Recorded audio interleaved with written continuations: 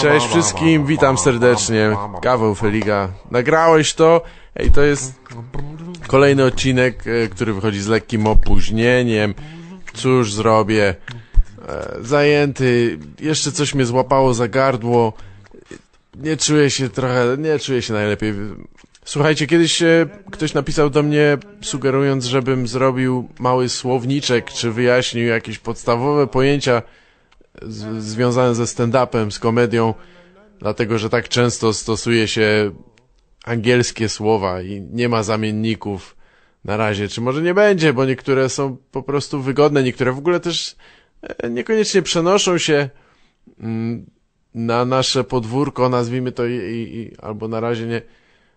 Ale podejmę próbę wyjaśnienia kilku. Przypomniało mi się o tym dopiero jak zobaczyłem film, który wrzucił Michał Leja, zmontował znajdziecie go na YouTubie, pierwsza część, zmontował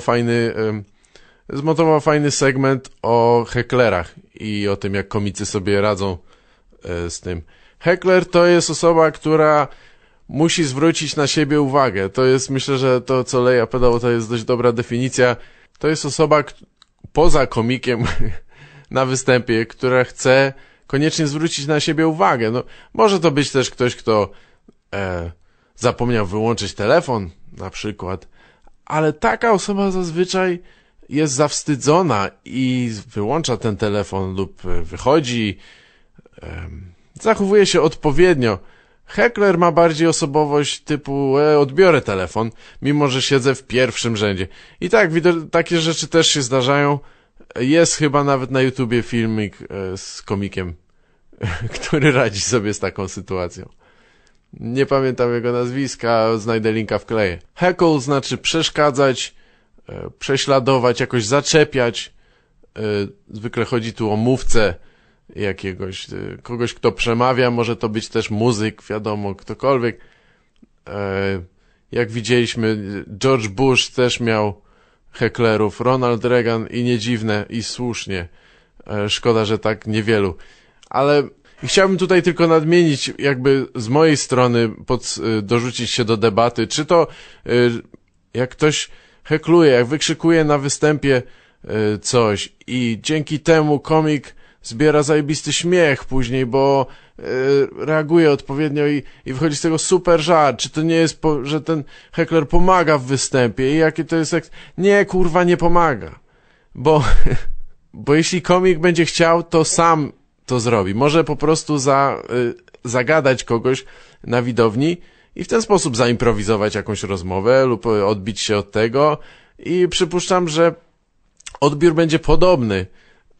Jeśli to jest improwizowane lub wygląda na takie, to widownia to doceni i nie jest mu potrzebny ktoś, kto psuje setupy czy puenty, wybija z rytmu. Bardzo często ktoś próbuje przebić, myśli, że jest zabawniejszy niż komik i uprzedza puenty i coś tam dorzuca od siebie.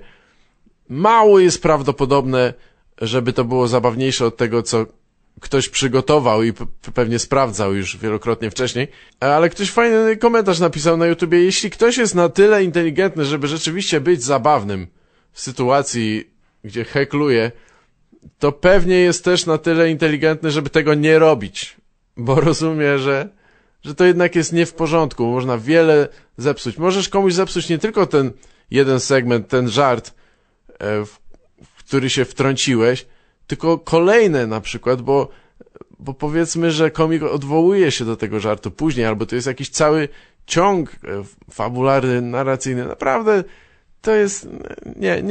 Nie ma zbyt dobrego usprawiedliwienia. No to dla mnie zasada jest: odzywaj się na występie komediowym tylko wtedy, jeśli komik się do ciebie bezpośrednio zwraca. Lub zadaje jakieś, nie wiem, otwarte pytanie do widowni ewentualnie. Ale może sobie poradzić tylko z kontaktem z jedną osobą naraz raczej, mimo że ma mikrofon, to jednak tylko wtedy ta rozmowa, ta wymiana może być ciekawa. Jeśli rozmawia z jedną osobą, a nie drą się 3 naraz, to nie jest... Dobra. You get the picture. Proste podsumowanie. Nie heklujcie, nie przeszkadzajcie. Don't do it. Verboten. okej, to nie jest dobry pomysł. Ale warto wiedzieć, co to znaczy. Ja nie poszukuję jakoś aktywnie zastępstwa na słowo to heckle, przeszkadzać, to heklować. Ale jak ktoś ma jakieś sugestie, piszcie, nagrałeś to @gmail.com albo na Facebooku, cokolwiek. A przy okazji, bo ta lista może będzie tematyczna, nie alfabetyczna, kolejność będzie tematyczna, to jest coś takiego jak crowdwork, to jest praca z widownią, tak? To znaczy opieranie występu czy fragmentu występu na wymianie, na rozmowie z osobami z widowni.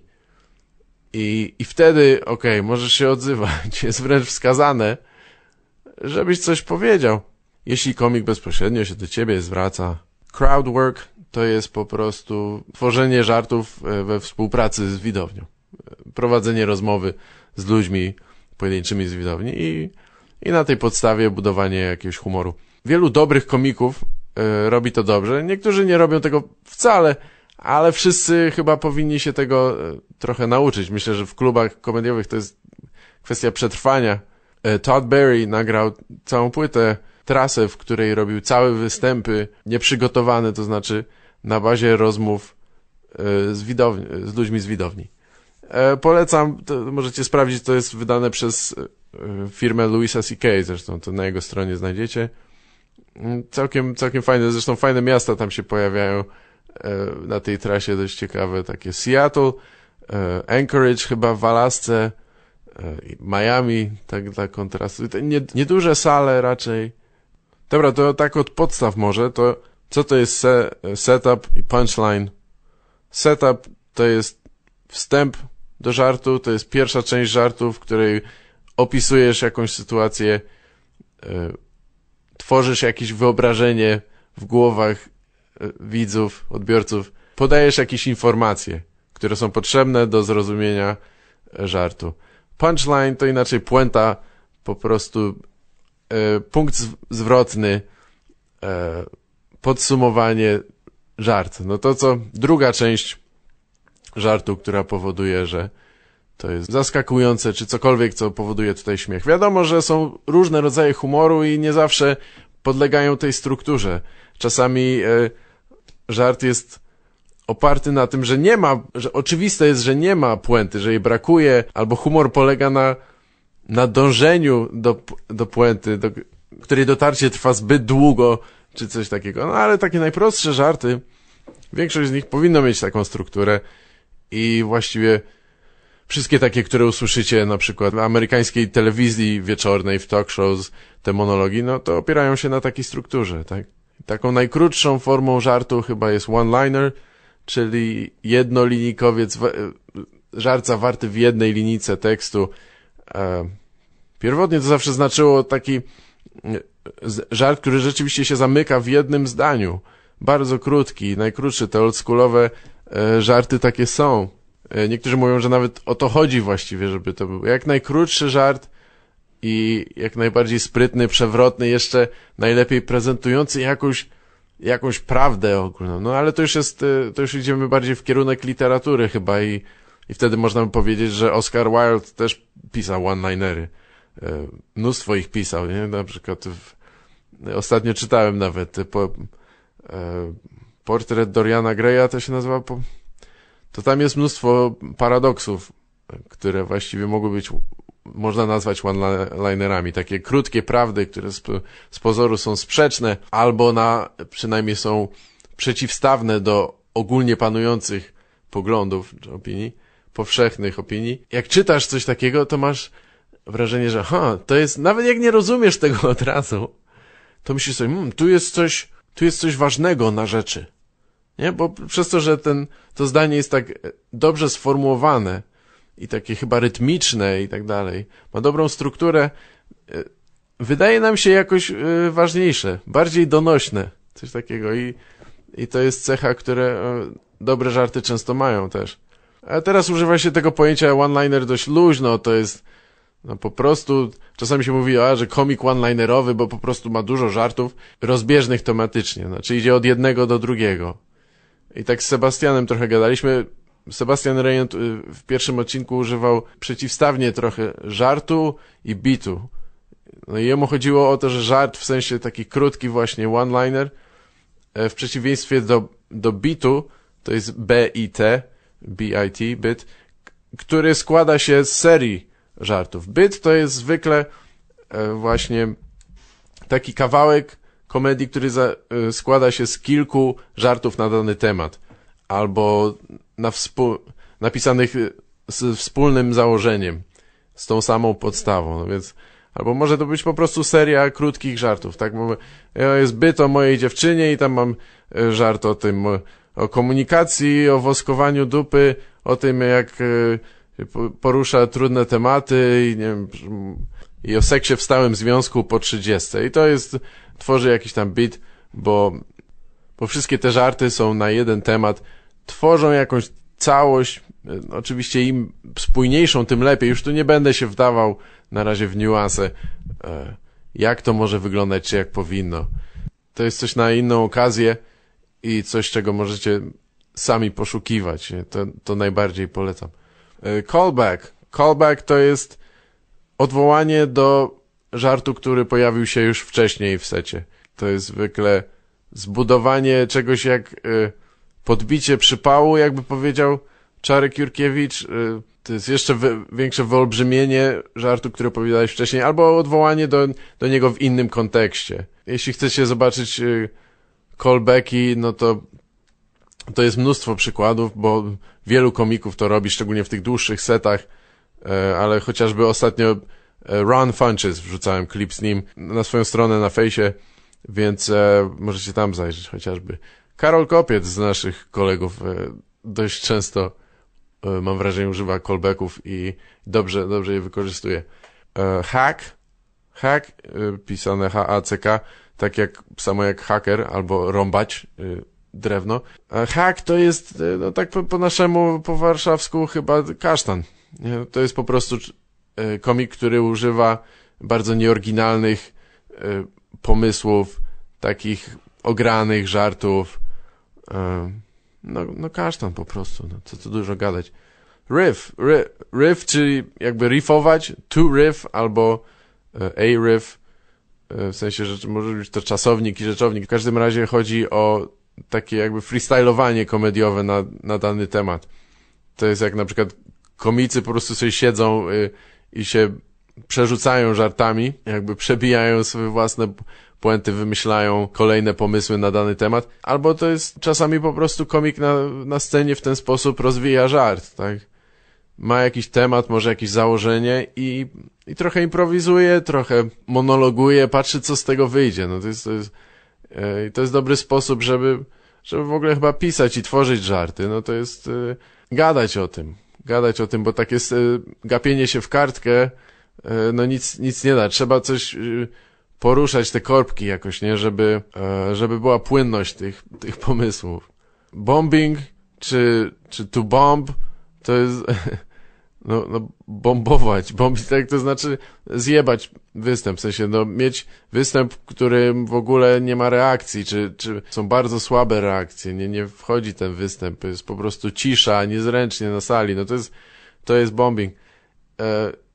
No i myślę, że to jest łatwo przenieść, bo wtedy się też mówi I was dying out there, umierałem tam, nie? To po polsku możemy powiedzieć tak samo, że umierałem tam, to była śmierć przez bombardowanie. No i tutaj jest motyw przewodni zabijania w komedii, bo jak ty umierasz, to jest źle. Ty jako komik, jak umierasz, to jest przejebane. Ale jeśli ty ich zabijasz, to znaczy widownie, to jest zajebiście. I killed znaczy rozjebałem, no. Zabiłem ich, bo tak się śmiali, tak świetnie mi poszło. Czyli twoja śmierć zła, ich śmierć dobra. Tak jak w życiu. W życiu i wojnie, polityce. Crowder, jakiś mówiłem, Heckler też. Co jeszcze? Mówiłem o bicie i my to wymawiamy, ponieważ jest to tamto i, to wymawiamy tak, właśnie tak, beat. No ale wiadomo, Amerykanie mówią bit. Warto to rozróżnić, bo nie chodzi tylko o to, że ja się mądrzę teraz, bo jest jeszcze beat, taki jak beat hip-hopowy, to znaczy napisane B-E-A-T, to słowo też ma zastosowanie w komedii, no bo komedię traktujemy dość rytmicznie i czasami zobaczycie właśnie, czy w scenariuszach komediowych, czy gdzieś w jakichś opisach, beat użyte jako to jedno uderzenie i często, żeby określić ciszę, że na przykład w scenariuszu jest jakiś tekst, bla bla bla, he said I gotta go, a beat, że tutaj przerwa, jakby taka rytmiczna, odpowiednio przerwa, pauza, która gra istotną rolę w podaniu tego żartu. Czyli w delivery. To jest wszystko krąg. Mogłem wszystkie te definicje chyba wrzucić do jednego zdania, ale nie chciało mi się nad tym myśleć tyle. Także wiecie, no bit to kawałek, segment, seria żartów, no a beat to jest to uderzenie, jedno uderzenie w takcie tego metrum komediowego, nie? Posłuchajcie, czasami szczególnie, to jest łatwiejsze może jak ktoś nie rozumie choćby angielskiego. Niech posłucha komików i tylko tego, jak oni to podają. Nie? To jest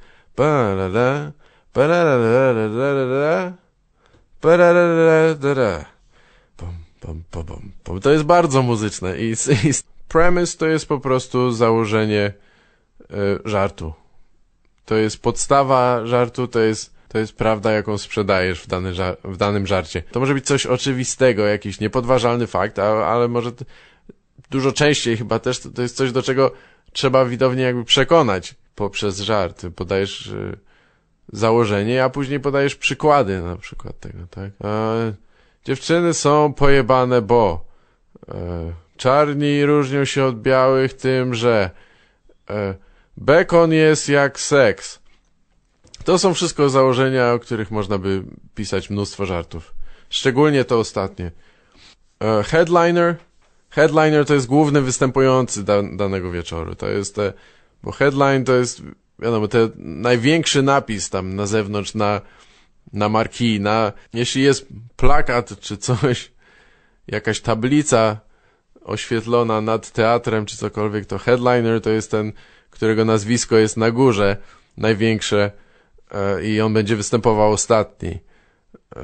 W klubach komediowych w Stanach zwykle jest taki system, że jest opener, feature i headliner. Opener, czasami słyszałem, że ludzie też mówią opener na pierwszy, na tak zwany opening line, czyli pierwszy tekst występu, pierwszy wiersz swojego setu. No ale częściej chyba opener znaczy pierwsza osoba, tak nazwijmy to może support, czy coś, po prostu pierwszy występujący, rozgrzewający publikę i to zwykle jest tam jakieś 15 minut. Potem jest feature, który robi na przykład pół godziny, czy 20 minut, czy coś takiego. I potem jest headliner na końcu, który zwykle robi godzinę. No i to jest taki w miarę standardowy wieczór w klubie komediowym. Delivery to już chyba wspomniałem. No deliver to dostarczać. Delivery to jest sposób podania, dostarczenia żartu. To jest wszystko to jak wymawiasz słowa, w którym miejscu dajesz akcenty, w którym miejscu pauzy, to w jaki sposób to mówisz, tak? Z jakim uczuciem wymawiasz. To jest to, co nadaje tekstowi kształt. No i może żart tylko udoskonalić albo kompletnie zepsuć. No można podaniem zepsuć dobry żart, można średni, kiepski żart podaniem naprawdę poprawić, czy uatrakcyjnić. Nie? No, to jest dość szerokie pojęcie. No, to jest po prostu ta retoryczna i nie tylko, ta niewerbalna część występu, nie? Która powstaje dopiero przy wykonaniu tekstu. W rozmowie z Piotrkiem pada chyba jeszcze jeden Zdziarstek użył też określenia crowd pleaser. Crowd to widownia, publika, please, sprawiać przyjemność. Czyli crowd pleaser to jest jakiś żart, czy segment, że on zawsze się sprawdza, albo ludzie bardzo to lubią, dobrze, pozytywnie na to reagują, czy coś. No więc można powiedzieć, że to jest żart pod publikę, ale można powiedzieć po prostu, że to jest banger. No, myślę, że z takich podstawowych rzeczy to jest dobra próbka. Nie chcę, żeby to było jakoś strasznie długie. Na pewno znajdą się jeszcze kolejne słowa. Jak macie pomysły czy pytania, możecie pisać do mnie. Jak zwykle. To się nie zmieniło. Nadal możecie pisać, nadal istnieje internet i możecie z niego korzystać. No, nagrałeś to @gmail.com, czy tam na innych jakichś social mediach se piszcie. Gdzie wam się podoba, kurwa, tak łatwo mnie znaleźć, że jakby naprawdę podawanie instrukcji, jak się skontaktować, wydaje się trochę, nie wiem, ktoś upośledzony czy co, nie wiem. Byłbym zapomniał, przy okazji one-linerów warto wspomnieć o paraprozdokianach. Paraprozdokianach. Paraprozdokian to jest takie zdanie, którego druga część zmusza cię do reewaluacji pierwszej części. To znaczy zmienia sens, drugi człon zmienia sens pierwszej części. To może być chociażby ten klasyczny ograny żart, że take my wife, please. To jest właśnie już w najkrótszej formie, jak się da. Take my wife, for example. No, take her, please. Chodzi o to, najpierw on mówi, weźcie na przykład moją żonę i myślimy, że on będzie podawał jakiś przykład, coś ilustrował. Okazuje się, że jemu chodzi o to, że weźcie ją po prostu. Proszę, weźcie. Takich przykładów można by podawać mnóstwo, na pewno są lepsze, ale nie chcę na to zbyt wiele czasu teraz poświęcać. Może jeśli chcecie zrozumieć lepiej, co to jest i zobaczyć, usłyszeć, to możecie znaleźć mnóstwo przykładów i tekstowych, takich list, żartów albo po prostu obejrzeć Steve'a Martina albo Antoniego Jeselnika czy coś. I oni mają dużo takich żartów. Paraprozdokiany zwykle można by nazwać one-linerami, bo to są zwykle krótkie żarty, ale no na pewno nie wszystkie one-linery są paraprozdokianami. Wiecie, nie ma też coś tak bardzo się przejmować, jak piszecie żarty czy coś, to jak to się nazywa, czy coś. Świetnie jest znać różne techniki i struktury, ale jak piszesz ten żart i wiesz, że to jest zabawne i sprawdza się to, kogo obchodzi i jak to się nazywa. To nie jest takie ważne. Ja pisałem paraprozdokiany, zanim rozumiałem, co to jest. Znaczy, zanim znałem to pojęcie, bo poznałem je zaledwie chyba rok temu, czy coś. Więc tylko chciałem przypomnieć, że to może nie jest najważniejsze zawsze, jak to się nazywa. Ale warto wiedzieć, co nie? Im więcej wiesz, tym mniej. Wspomnę może, że szkoła stand-up comedy, a teraz Czarek Jurkiewicz chyba zbiera grupę i zaraz będą zaczynać jakoś w kwietniu, więc jeśli chcecie się zgłosić, to warto się pospieszyć. Ja jestem trochę zdania, że bądźcie bardzo ostrożni, zanim zapłacicie za jakieś warsztaty komediowe. Większość informacji, które są wam potrzebne, są dostępne za darmo. Są dostępne w książkach, w występach innych ludzi, mniej lub bardziej profesjonalnych. Są dostępne, no to już może nie jest za darmo, ale na żywo, na występach komików innych i możecie je usłyszeć też zwykle za darmo, no albo za cenę browara od niektórych komików, bo komicy uwielbiają gadać. A o sobie to już w ogóle. Więc wiecie, chodzi mi o to, że dużo tych informacji można zebrać z różnych źródeł, co najmniej kilka książek, które można poczytać na temat komedii. Można poczytać po prostu książki komediowe, takie jak choćby Karlina, żeby zobaczyć, jak różnie może wyglądać humor, jak to się pisze i w ten sposób można naprawdę zdobyć dużą wiedzę, a i tak najbardziej liczy się pisanie i występowanie. To jest jedyne, co was doprowadzi do takiego miejsca, w którym czujecie, że jesteście dobrzy, zadowoleni z tego, co prezentujecie. I wierzcie mi, wiem, bo jeszcze tam nie dotarłem, co nie? Dlatego, ale wiem, że to jest jedyne, praktyka, to jest jedyne, co może was wykształtować jako komików, więc nie spodziewajcie się żadnych cudów, czy coś idąc na kursy i dlatego mówię, że może nie warto za to płacić. Natomiast jeśli chcecie iść na warsztaty stand-upu, no to pewnie warto wziąć pod uwagę właśnie szkołę stand-up comedy, bo to nie jest, to jest za rozsądną cenę i ja wiem, że ten program jest stworzony, wiecie, na bazie doświadczeń kilkuletnich już i na bazie rzetelnych źródeł, tam paru książek, na bazie sprawdzonych, rzetelnych źródeł. Raczej nie polecałbym na przykład korzystania z warsztatów prowadzonych przez Mariusza Czajkę. Nie wiem, czy znacie takiego aktora, możecie go kojarzyć chociażby ze Świata według kiepskich, czy Chłopaki nie płaczą, grał chyba, nie? Z programu Maratonu Śmiechu, tam nie wiem gdzie to był, Polsat czy co. I ten człowiek, to nawet nie chodzi o atak personalny, to jest po prostu dobry przykład tego, co może się dziać teraz, gdy stand-up staje się popularny. I Piotrek Zdziarstek o tym pisze między innymi na swoim blogu i słusznie, bo to jest takie dziwne, że ktoś nagle stwierdził, że będzie używał terminu stand-up, terminów stand-upowych w ogóle, z amerykańskiego podwórka, tych komediowych terminów, tylko po to, żeby coś sprzedać, tak? No bo pan Czajka, panie Czajka, pan jest na pewno doświadczonym aktorem, więc myślę, że można by się sporo od pana nauczyć, ale raczej nie o pisaniu żartów. Nie o pisaniu żartów dla siebie na własny występ stand-upowy, bo może się mylę, ale nigdy nie widziałem, żeby pan Mariusz Czajka wykonywał jakiś swój napisany wcześniej materiał, żeby występował na żywo w klubach, czy cokolwiek, a jest napisane w opisie tego kursu, że uczy właśnie takich rzeczy jak pisanie paraprozdokianów. Ogólnie opis tego warsztatu jest zaskakująco bliski temu, co rozpisali moi koledzy ze stand-up polskiej, ze szkoły stand-up comedy. Bieżność jest naprawdę zastanawiająca.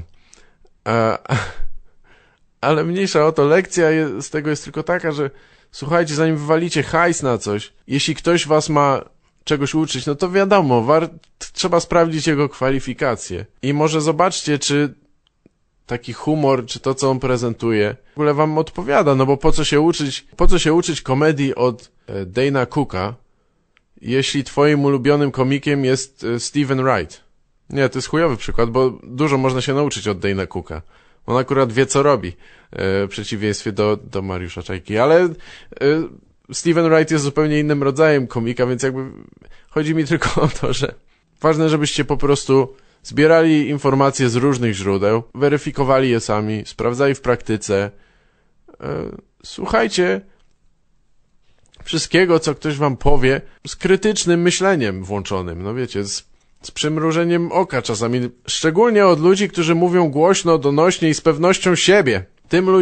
Tym ludziom najmniej trzeba ufać, bo często nie mają zielonego pojęcia, o czym gadają, albo jeśli twierdzą, że posiadli jakąś jedną, jedyną technikę magiczną, czy jakiś sekret, którego nie ma nikt inny, podpowiem wam coś, to jest gówno prawda to jest. Jest jeszcze wiele rzeczy, o których chciałbym, powinienem powiedzieć, ale to w następnych odcinkach. Zapraszam na rozmowę z Piotrem Zdziarskiem. On jest blogerem, ma własnego bloga, jest reporterem, krytykiem muzycznym dla Popkillera, pisze o rapie, pisze o stand-upie dużo i rzeczywiście wie, o czym mówi, raczej dużo się tym interesuje. Sam jest też początkującym komikiem. Studiował anglojęzycznych komików, próbował sam do tego podejść, więc myślę, że jest dość wiarygodnym źródłem informacji.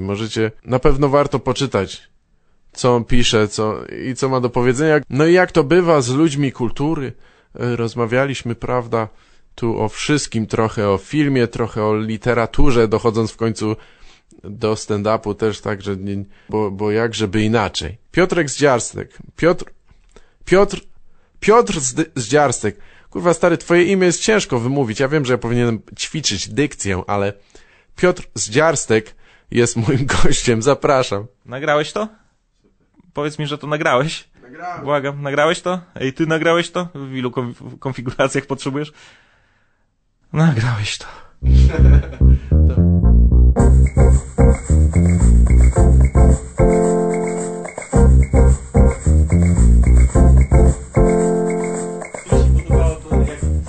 Opowiadaliście o tym, że on ma swój tornister, swój plecaczek i tam wszystkie niezbędne przedmioty. Tak, to Maciek go naśladował, nie? Każdy ma swoją wersję. Dobra, to zacznijmy jakoś może tak w miarę od góry. Czym tak się zajmujesz na co dzień? Tak pracujesz dla redakcji?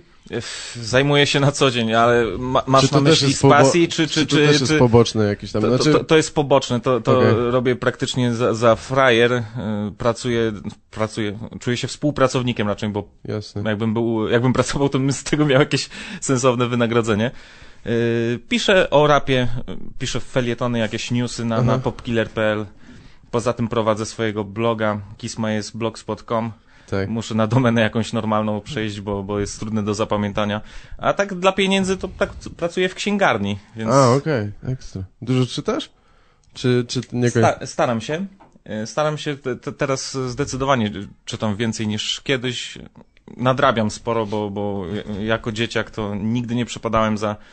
To znaczy, może przepadałem za czytaniem, ale irytowała mnie zawsze perspektywa tego, że ktoś mi nakazuje, masz, przeczytaj tę książkę i jakoś nigdy mi się nie chciało. Ja tylko niektóre lektury chętnie czytałem, nie? Też, nie wiem, niektóre rzeczy to mi się wydaje, ja nie pamiętam, kiedy czytałem na przykład tego Dostojewskiego Zbrodnie i karę, kazali mi czytać, ale jak przeczytałem to kilka lat później, jako doroślejszy człowiek, to wiele bardziej mi to się podobało i rozumiałem chyba więcej. Trzeba emocjonalnie dojrzeć do tego. Ja sobie z rok temu przeczytałem W pustyni i w puszczy jeszcze raz. Bardzo mi się podobało, chociaż strasznie rasistowska ta książka. Tak, jest niewątpliwie. Naprawdę te motywy, jak oni nawracają tych wszystkich głupich murzynów przed śmiercią, wbrew ich woli, naprawdę fantastyczne rzeczy. Bardzo mi się to podoba. Jedyna słuszna ideologia. Może też musimy do tego wrócić. To teraz bym... Ja wiem, że tam to jest, ale nie pamiętam dokładnie jakby treści. Wiem, że miałem... Ciężko mi było chyba to przeczytać wówczas. Jakoś tam... To są takie długie opisy pustynne, nie? Tak, Coś takiego... Właśnie troszkę ten system edukacyjny pod tym względem powinien pójść z duchem czasu, bo wtedy to być może czytało się to, właściwie Sienkiewicz to była taka literatura popularna niegdyś. On te swoje powieści sprzedawał po prostu w częściach, jak serial do czasopism, nie? Jasne. I kiedyś to się czytało, być może, wiesz, prosto, szybko, łatwo, ale z dzisiejszej perspektywy to dla dzieciaków to jest za trudne po prostu. Tak.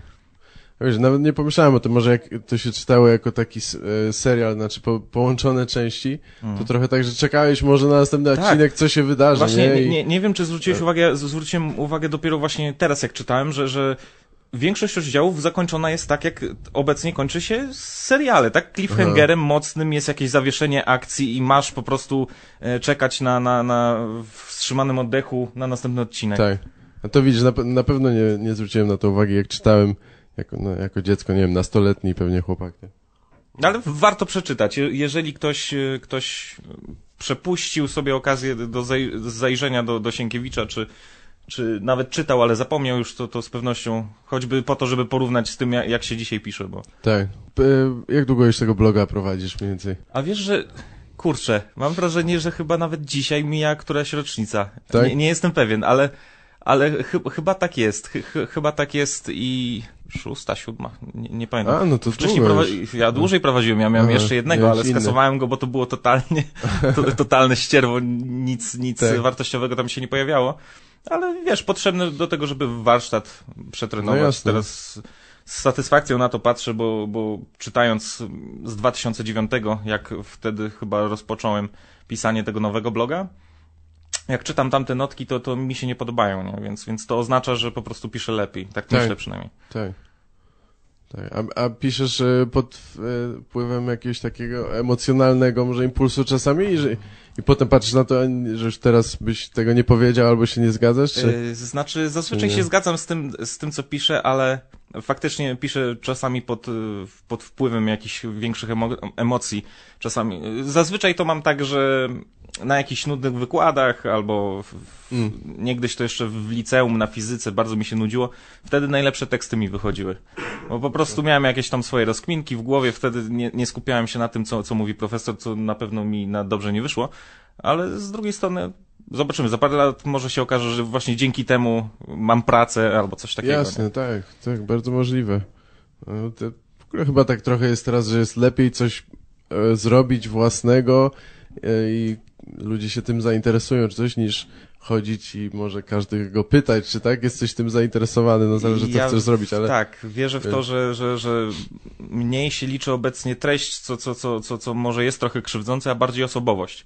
Dlatego zawsze uważam, że nawet komicy, tak, czy bloger, czy ktokolwiek powinien mieć jakąś wyrazistą osobowość, bądź nie wyrazistą, ale tym samym jest wyrazista, wiesz, na bazie paradoksu. Specyficzną.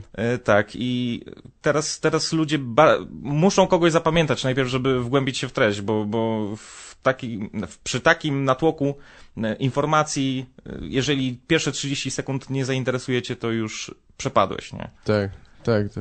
No, niestety. No, albo i dobrze, nie wiem.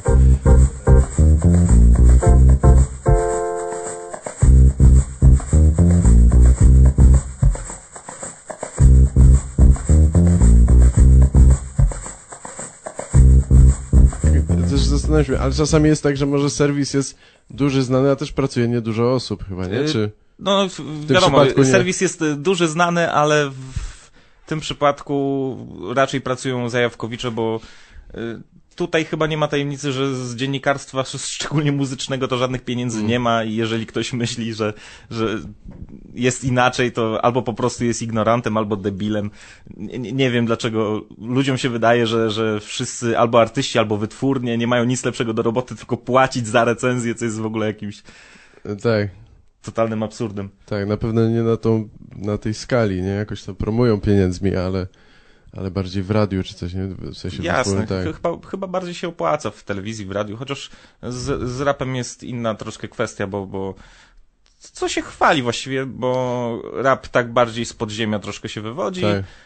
Teraz dzięki internetowi znowu dobił do wysokich punktów sprzedażowych. Na Olisie bardzo często pojawiają się rapowe płyty, więc sprzedażowo to wygląda przyzwoicie obecnie. Jakie ilości i jakie płyty są najlepiej się sprzedające obecnie? Wiesz co? Obecnie złota płyta to chyba 15 000. Ostatnio Kenket dostał złotą płytę i świetna płyta z Radomia. Gość, który debiutował mając 30 lat i był listonoszem. Zwolnili go z roboty, a następnego dnia dzwoni Sokół z prosto i mówi, wydaj u nas płytę. To jest piękna historia. No ciekawe że tak, rzeczywiście. Nie wiem, jak jest polski odpowiednik amerykańskiego snu? Jakby, nie ma... Tak, zawsze się zastanawiam, amerykański sen się mówi chyba. Nie, no mówi się, ale może powinniśmy mieć swój własny, kurwa, taki, wiesz, narodowy, polski sen. Nie wiem. Tak, polski sen jest taki utwór Ace'a. Czyli koszmar, co? Ace nagrał, klasyczny raper, który już obecnie nie nagrywa, nagrał utwór, Polski sen i to jest te nasze, że jak amerykański sen, to wiesz, żeby się wybić od zera do bohatera, to tutaj chodzi o to, żeby był szampan, koks, dziwki, wiesz, jacuzzi pełne Dom Perignon. To jest polski sen. Okej. A jeszcze tylko wracając, bo wspomniałeś o studiach. Studiujesz teraz, tak? Tak, teraz studiuję zaocznie sobie bardzo konkretny i niesamowicie przydatny na pewno w życiu kierunek wiedza o filmie. Zacząłem, na pierwszym roku jest bardzo fajnie, skończyłem licencjat, w tym roku się obroniłem z romanistyki, nie? Więc no, też w tłumaczeniach troszkę. Tak samo jak ty. Czy z jakiego języka tłumaczysz? Francuski. No tak, ale okej, nie myślałem, że może coś jeszcze. Wiesz co, znam angielski, znam francuski, uczyłem się hiszpańskiego, uczyłem się łacina, ale nic nie powiem. Troszkę może zrozumiem z hiszpańskiego, ale... Lubisz francuski w takim razie chyba, czy nie? Nienawidzę francuskiego. Tak, naprawdę? Wiesz co? Widzisz, bo ja na przykład nieźle bym władał pewnie niemieckim, gdybym dalej się go uczył jakoś na własną rękę, bo miałem długo się uczyłem w szkole, miałem solidne podstawy, ale nie mogę się przekonać, bo nie jest mi tak potrzebny. Nie podoba mi się jakoś, nie wiem, czy kulturowo, czy brzmieniowo. Ja myślałem, że łatwiej jest, że ludzie się uczą języków tak na zasadzie, że są trochę zafascynowani kulturą, czy czymś tam. Wiesz co, u mnie zupełnie inaczej jest, bo ani kulturą nie jestem zafascynowany, filmów francuskich nie lubię. Bardzo lubię literaturę, ale to dzięki tym studiom się dowiedziałem o tym, że lubię literaturę francuską. Muzykę też polubiłem. Sam język jest fajny, ale myślę, że troszkę przereklamowany. I może przesadziłem z tym, że nienawidzę, po prostu to tak chciałem dać upust mojej frustracji po tych wszystkich studiach. Wiesz, jak to jest. Tak.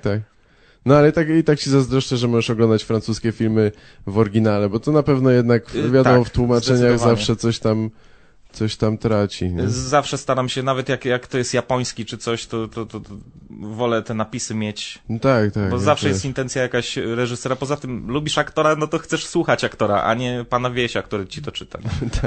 Tak. Ale ciekawe jest czasami z tymi... Ja jestem taki trochę, bywam purystą w tych kwestiach filmowych, jak na przykład coś kupię, czy chciałbym zobaczyć, to szukam tej definitywnej wersji, czy coś. I z tymi językami jest czasami tak, że na przykład, nie wiem, u Polańskiego chyba widziałeś Lokatora? Lokatora jeszcze nie widziałem. Aha. Chciałem najpierw przeczytać książkę Topora no i tak jakoś wstrzymałem się. Może słuszne podejście. Chociaż wtedy pewnie może ci się film zupełnie nie podobać, bo to pewnie są dwie, myślę, rozbieżne rzeczy. No ale nie wiem, film mi się podobał w każdym razie i tam jest tak, że tam są jakby dwie ścieżki nagrane od początku chyba dźwiękowe, tak? Jest po angielsku i jest po francusku. No i w obu przypadkach gra Polański, ale potem obsada się trochę zmienia. Tu jest to samo, tu jest inaczej, wiesz o co chodzi. Że dwie wersje jakieś nagrał, tak? Tak mi się wydaje, że one już na etapie tej pierwszej dystrybucji zrobili dwie wersje, no. Więc to jakby... jest ciekawe rozwiązanie. Tak, i wiesz, niektórzy aktorzy mówią w jednym języku lepiej, w drugim gorzej na przykład i potem jest ktoś inny dodatkowo podłożony, dubbing zrobiony, tak, więc widziałeś jest to nierówne bardzo. z życia? Nie. Właśnie tam zaprosili, to jest polski film, nie podobał mi się, uważam, że jest mocno przereklamowany, przeceniony może w ten sposób i tam gra niemiecka aktorka, to jest właśnie polski film, mówi po polsku, tylko że słabo mówi po polsku, więc została zdubbingowana przez aktorkę Semiak Miłość, która gra, nie? I tak się zastanawiam, po co zatrudniono aktorkę, która nie mówi po polsku dobrze, skoro i tak potem zostanie zdubbingowana, no tak. Nie rozumiem. No, dziwne są te wybory czasami bardzo. Ostatnio jakiś, nie wiem, oglądałem późno telewizję wyjątkowo byłem w hotelu, więc miałem okazję sobie obejrzeć, wiesz, ale w nocy jest tak pojebana telewizja, też w ogóle nie warto. Natomiast był jakiś polski film, w którym jak się nazywa ten aktor, co grał w tym, Jezu, Kasia i Tomek? Wilczak. Pod Wilczaka grającego, Wilczak był w scenie, a podkładał pod niego głos Cezary Pazura. O mój Boże. Więc nie wiem zupełnie dlaczego. Tak, to była chyba jakaś taka drugoplanowa postać, ale śmieszne. Swoją drogą Kasia i Tomek to jest na podstawie francuskiego z serialu. A, no tak, słyszałem. Tak? Tak, Une fille, un gars, chyba jakoś tak to się nazywa. Tak, słyszałem. Oglądałeś to może? Czy Anno? Tak, bardzo fajnie. W ogóle wybił się dzięki temu serialowi Jean Dujardin, nie? Ten, który dostał Oscara za artystę. Ten czarno-biały Niemy. Okej, tak. To on właśnie stamtąd się wywodzi. On raczej komediowym aktorem jest. Co jest zabawne, bo totalnie wygląda amerykańsko, taki jest... Chociaż we Francji uchodzi za taki symbol właśnie francuskości. Aha, tak. Nie widziałem go w niczym innym. Dobra, wróćmy może do stand-upu. Do stand-upu mniej więcej przynajmniej. Powiedz, jak to się dla ciebie, jak się zacząłeś tym interesować? Ty występowałeś tak też, tak? Czy występujesz nadal? Teraz występuję trochę więcej. Wciąż open micerem jestem, nie? Jeszcze nie miałem żadnego pełnego występu, na razie mi się nie śpieszy, dopóki nie zbiorę materiału. W tym roku planuję jakoś 40 skompletować i może się uda wystąpić. W każdym razie, no tak za dużo nie występowałem, ponieważ po drugim moim występie zgarnąłem taki bombing, że zrobiłem sobie przerwę dość długą. To było przed występem Abelarda Gizy i Kacpra Rucińskiego. Publika była troszkę bardziej kabaretowa, ja też byłem bardzo niedoświadczony. Wystarczy, że jakiś heckler się pojawił, to ja od razu głowa w dół i wiesz, nie wiedziałem co powiedzieć. Jasne. Straszne żarty miałem, wiesz, w sensie czarny humor tam o nekrofilii, o pedofilii, takich rzeczach, o aborcji i w pierwszym rzędzie jest jakaś staruszka, dziecko i tak dalej. Dziecko, tak? Tak, chociaż widziałem, że ty sobie radzisz w takiej... Nie, to nie była Elżbietańska, jeszcze wtedy Elżbietańska nie istniała. Tak. To była scena muzyczna. Nie pamiętam, jak się ten klub nazywa, tylko jeden raz tam byłem i już więcej nie wrócę, bo złe wspomnienia. A zaczęło się u mnie jakoś klasycznie, że to był 2011 rok. Tutaj w Warszawie mój debiutancki występ był na open micu w Resorcie. Tak. Przyjechałem specjalnie na open mica. Wtedy był swoją drogą też drugi występ Marcina Wieczorka z Polski Stand-Up. Zapoznaliśmy się wtedy właśnie i bardzo dobrze mi poszedł ten występ. Może nie miałem jakiegoś świetnego materiału, ale publika kupiła to w taki sposób, że nigdy więcej nie miałem takiej reakcji jak wtedy, nie? No widzisz, to też budujące, to dobrze. A to, czyli to było jakieś ze 3 lata temu, tak? No Czy... 2011 rok. Po pewnym czasie właśnie miałem jakieś przerwy, teraz wróciłem i chcę występować. Już wiem, że co miesiąc będę sobie chodził na tę elżbietańską, na dodatkowe występy, które organizuje Van Bendler. Teraz stworzyliśmy profil też stand-up Trójmiasto i tam będziemy sobie jakoś próbowali Musieliście go nazwać stand-up Trójmiasto, nie dało rady inaczej.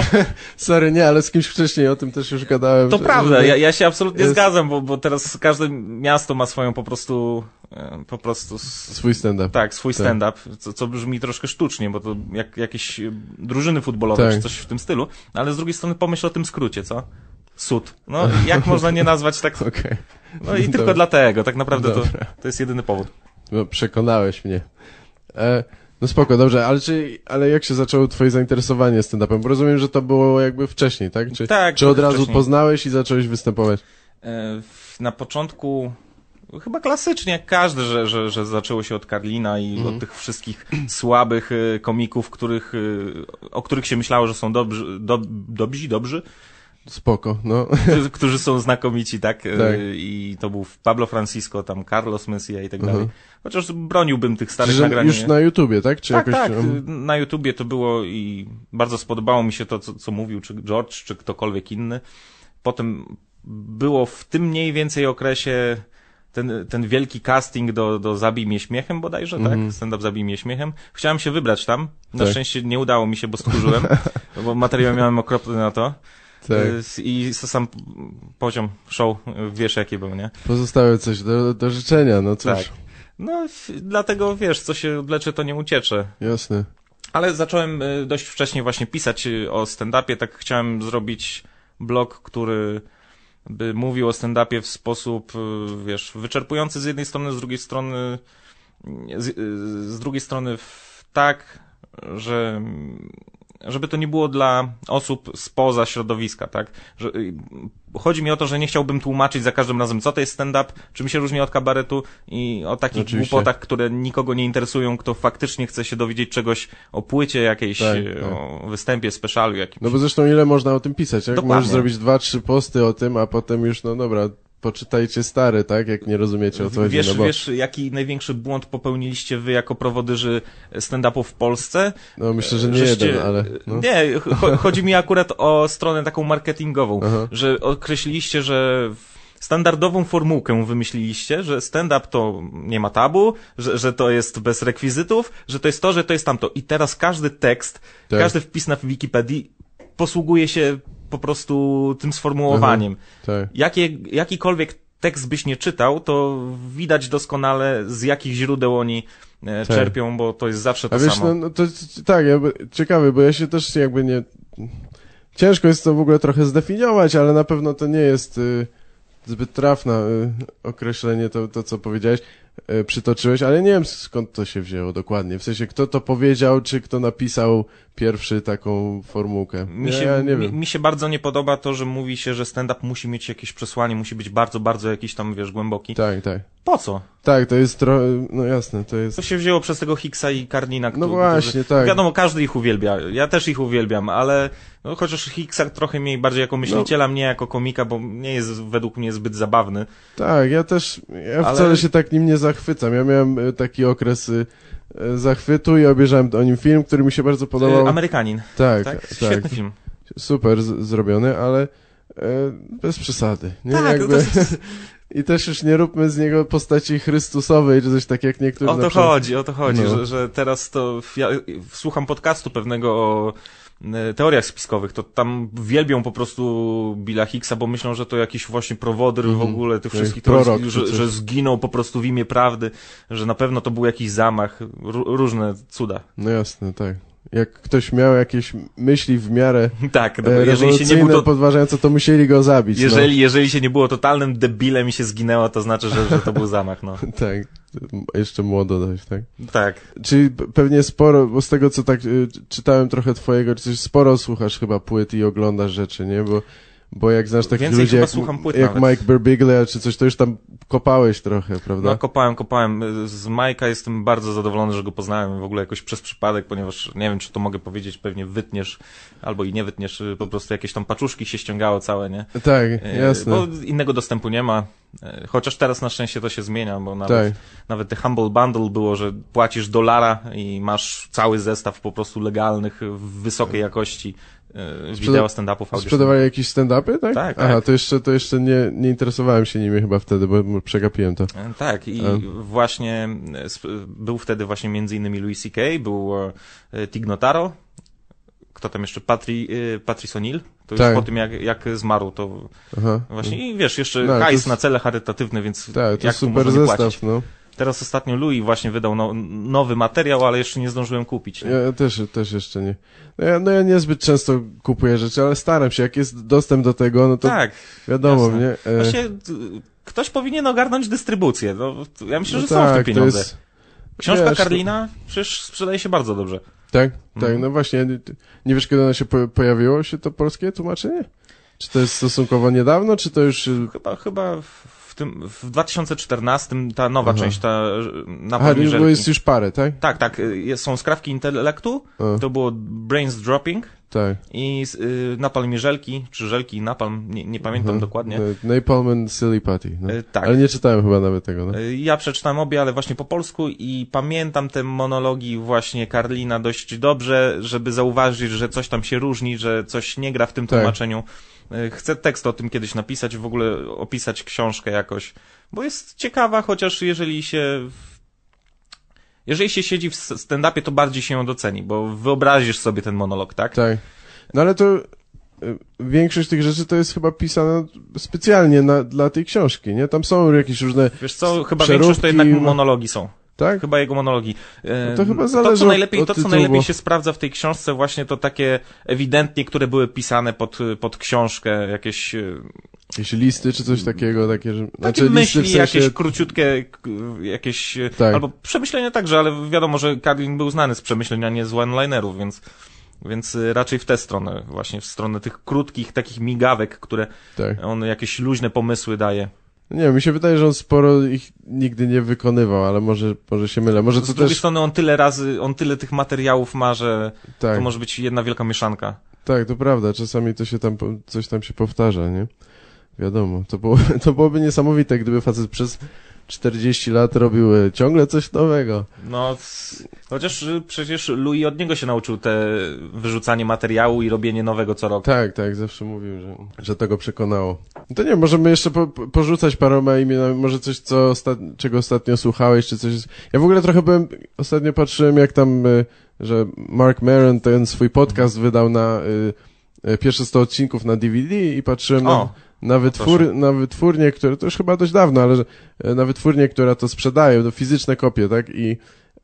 I oni mają mnóstwo płyt stand-upowych. Większości nie znam, większości nazwisk nawet nie kojarzę. Niektóre tylko. I to mnie cieszy, fascynuje, ale jednocześnie załamuje trochę, że jest tylu komików, wiesz, których nawet nie są, pewnie są znani na lokalnych występach, coś tam, ale... Wiesz, to te klasyczne, wiem, że nic nie wiem. Im więcej się dowiesz, tym zdasz sobie sprawę, że więcej nie znasz. Tak. Bo tylko osoby, które znają właśnie Karlina i Hicksa będą mówić, co jest dobrym stand-upem, co nie jest dobrym stand-upem, bo my chyba dobrze wiemy, że jest tego dużo więcej. Tak. W komentarzach bardzo lubię właśnie czytać te opinie.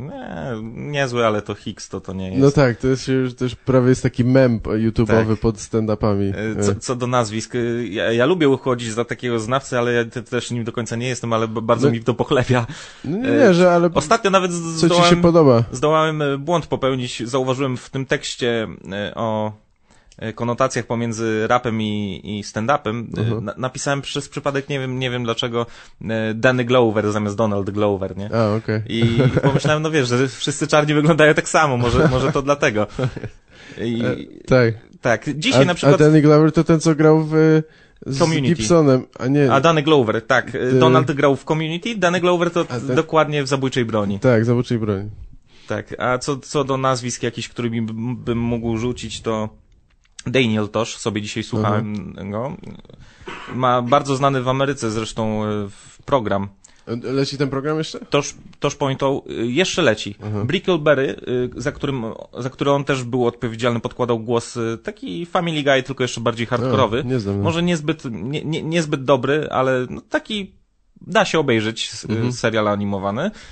Został anulowany ostatnio po 3 sezonach. Obejrzałem 2 niecałe, bo mnie zmęczył trochę. To jest fajny komik, podobny trochę do Antoniego Jeselnika. Tak. Też bardzo lubię i bardzo polecam. On ma taką stylówkę, no nie da się tego pobić. Takiego skurczybyka gra totalnego. Tak. Chociaż jak stare jego materiały widziałem, gdzie udawał Dana Cooka, to trochę mi się słabo zrobiło, szczerze mówiąc. Jak Jeselnik udawał Dana Cooka, tak? Robił parodię jego. Straszne rzeczy, ale no każdy jakoś zaczynał, nie? No nie wiem, no to była parodia, no to chyba nie miało być ambitne, co? Chyba to miało być tylko po to, żeby taki crowd pleaser, nie? Tak, to chyba to jednorazowo się pojawiło, ja nie wiem, czy on gdzieś to robił jeszcze później? Bo chyba nie, to jakiś taki półamatorski film. Otwarta impreza właśnie. Tak. Wiadomo, mogło to tak być, że wiesz, to nie jest jego special, on nie musi starać się pokazać to, co robi najlepiej, tylko chciał po prostu zadowolić publikę i to też jest spoko. Tak. Po prostu byli tam w tym miejscu, gdzie byli, wiesz, tak jak gejowski seks pod namiotem. No to po prostu czasami to czujesz i musisz to zrobić, no nie możesz się powstrzymać. Okay.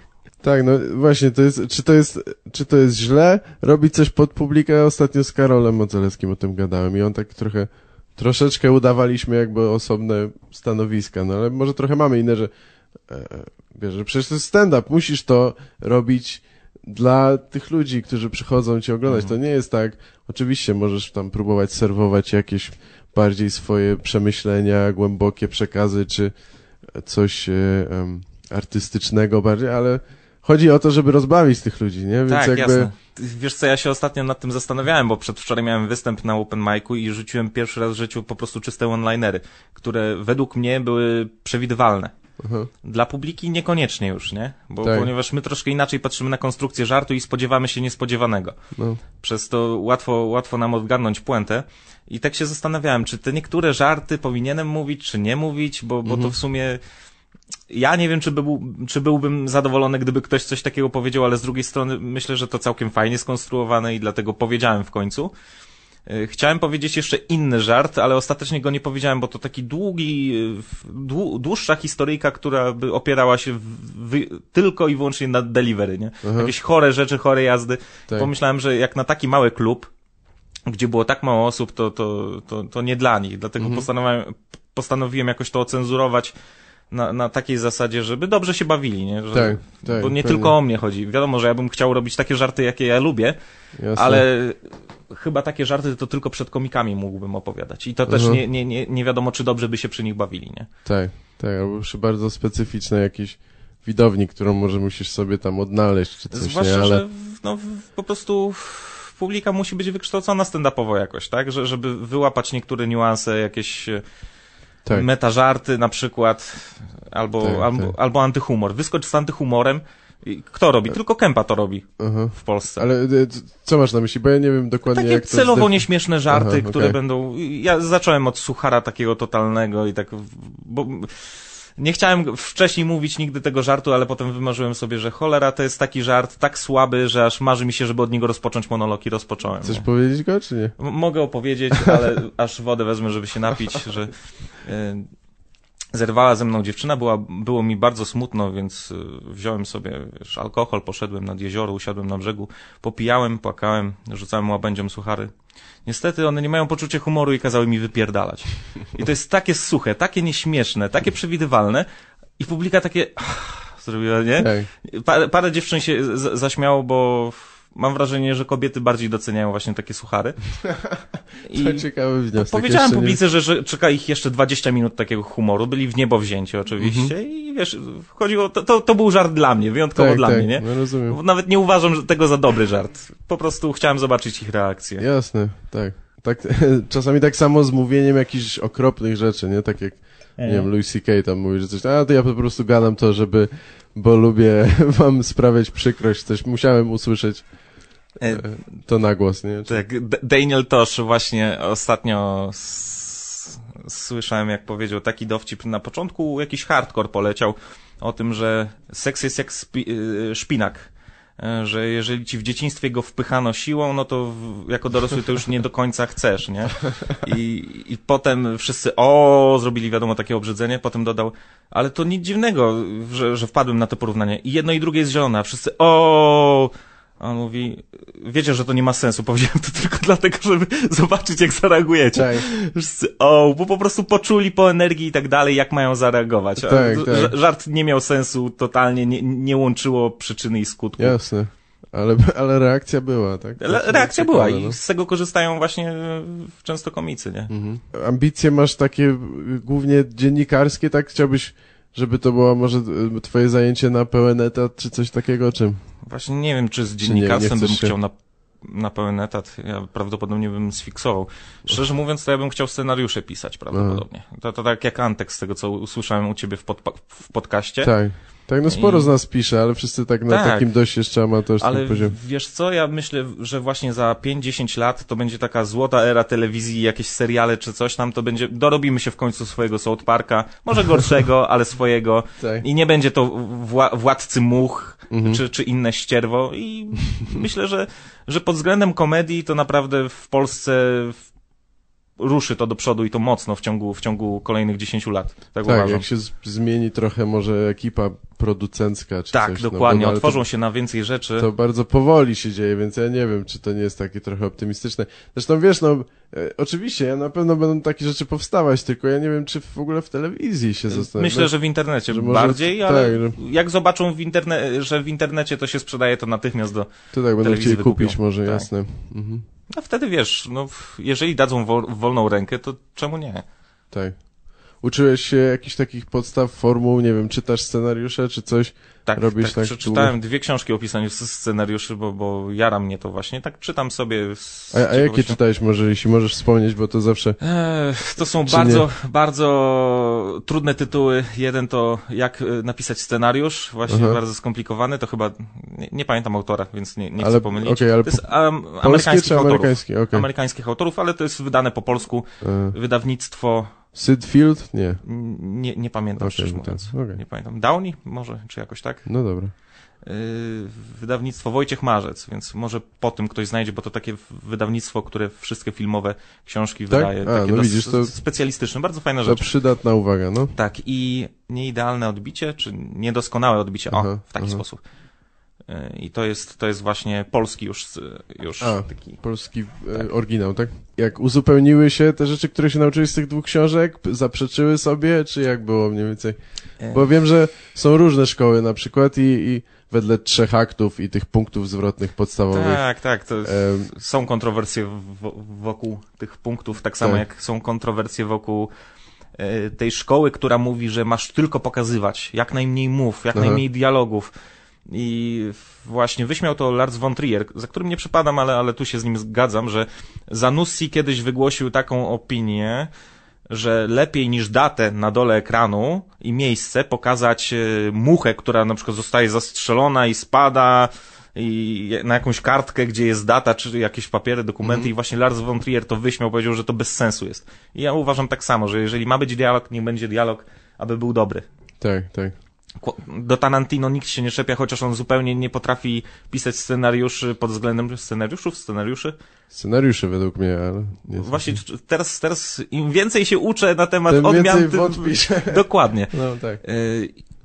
Do Tarantino nikt się nie czepia, chociaż pod względem jakimś tam strukturalnym to on tych scenariuszy nie pisze poprawnie.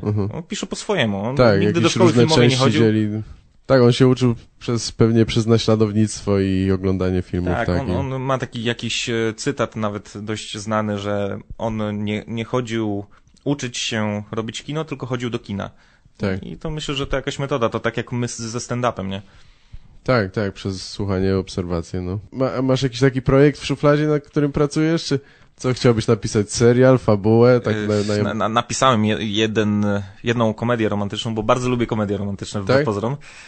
Niekoniecznie te polskie, ale chociaż Listy do M to świetny film i będę bronił do końca. To naprawdę... Nie widziałem, nie? Naprawdę świetny taki pod względem tego, czym jest, tak? I czym ma być. To jest fajnie skonstruowany film. Bardzo lubię te klasyki w stylu, wiesz, Masz wiadomość, Pretty Woman i tak dalej. To są moje rzeczy. Moje rzeczy. That's my shit po prostu. To byś się odnalazł chyba w rynku w takim razie bez problemu, jakby ten... Wiesz co, ja właśnie w trochę innym stylu chciałem zrobić komedię, bardziej amerykańskim niż tym polskim, bo te polskie są... No, tego się oglądać niestety, tak, ale teraz już padają powoli te polskie komedie, inne rzeczy poważniejsze troszkę wkraczają. Też nad czarną komedią pracuję, ale to jest w fazie przygotowawczej, się wkurzyłem, na parę lat porzuciłem projekt, bo postanowiłem sobie obejrzeć jeden film Rickiego Gervaisa. Nie powiem tytułu, bo bym zdradził za dużo w stosunku do tego, co ja sobie tam szpącę. I pierwsze 10 minut to jakby żywcem zabrane z mojego scenariusza. Jak się wkurzyłem, pomyślałem, nie, ja tego nigdy nie oglądałem i to będzie, że ja ściągnąłem. Oczywiście. I odłożyłem to do szuflady, ale potem uznałem, że cholera, no cóż, ja na to wpadłem, ja to dokończę, może dalej będzie inaczej, nie? Ale nie obejrzałem tego filmu do końca. Po tych 10 minutach wyłączyłem. No wiesz, może to jest znak, żeby też zacząć od nowa. Nie chcę cię depnąć, ale ze scenariuszami jest często tak, że wiesz, niekoniecznie pierwszy pomysł jest najlepszy, nie? Właśnie ten pomysł mnie kupił i dlatego chcę zostać przy tym. No dobra, tym, nie, jasne. Musi być ta to... iskierka czy coś, nie? Która cię prowadzi, oczywiście. I chciałbym zrobić serial animowany, tylko ja nie potrafię rysować, więc jak ktoś jest jakimś dobrym animatorem... No wiesz, no to znaleźliby się ludzie, nie? To już ty nie musisz tego robić, musisz mieć uważam, że tylko... do tego powinno usiąść tak jak w Ameryce, tam każdy odcinek Family Guy'a czy w South Parku, tak siada 6 osób, 7 osób scenarzystów, wymyślają dowcipy, wymyślają gagi, fabułę i tak dalej i oni to tworzą coś z tego, tak? Bo tu nie chodzi o jakąś wielką fabułę z wielkim przesłaniem czy czymkolwiek, tylko o to, żeby po prostu było to sprawne, zabawne i skuteczne przede wszystkim dla widowni. Masz wszechstronne bardzo zainteresowania. Tak, czy talenty ja mam wszechstronne, to jest pytanie, nie? A to muzycznie, mówisz, że rapowałeś coś też, tak? No, nie rapowałem, wiesz co, chciałem, kupiłem mikrofon nawet, ale skończyło się na tym, nie? Nagrałem z 2 rzeczy do szuflady, ale to było tak złe, że po prostu wstyd się do tego przyznawać. Lepiej mi idzie chyba słuchanie niż rapowanie. Okej, no spoko. Dobrze, przynajmniej wiesz, nie oszukuję się. Tak, masz tego świadomość. Myślę, że teksty bym mógł pisać niektórym raperom, bo są paskudni i myślę, że pod względem warsztatowym i tak dalej, to lepiej bym to zrobił. A kiedy jaka była twoja pierwsza styczność z rapem? Pamiętasz takie coś? O Jezus Maria. Wiesz co, ja jestem z takiego rocznika, że to będą wstydliwe wspomnienia.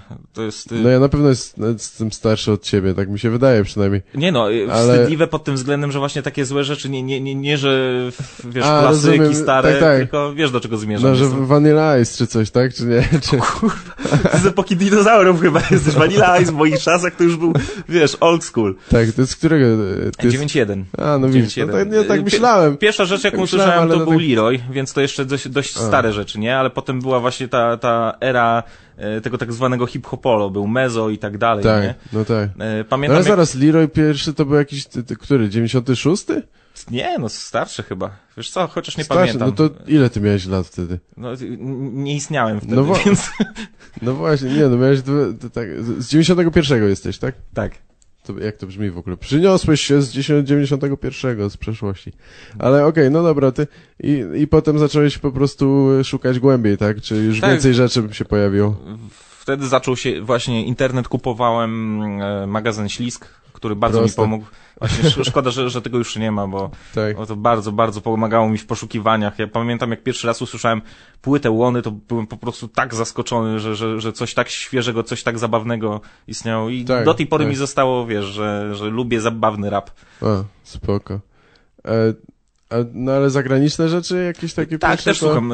Polskiego więcej słucham ze względu na to, że po prostu piszę o tym, tak? Tak, jasne. Ale z amerykańskiego to jestem, ogromnym fanem Eminema. Wiem, że to banał, tak? Ale pod względem tego, jak ten człowiek to technicznie robi, to nie ma lepszego po prostu, tak? I też poczucie humoru ogromne, też czarny humor, który bardzo cenię.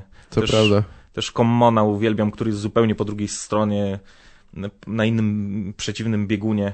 On ma takie słodkie brzmienie, bardziej czarna muzyka, nie? Tak.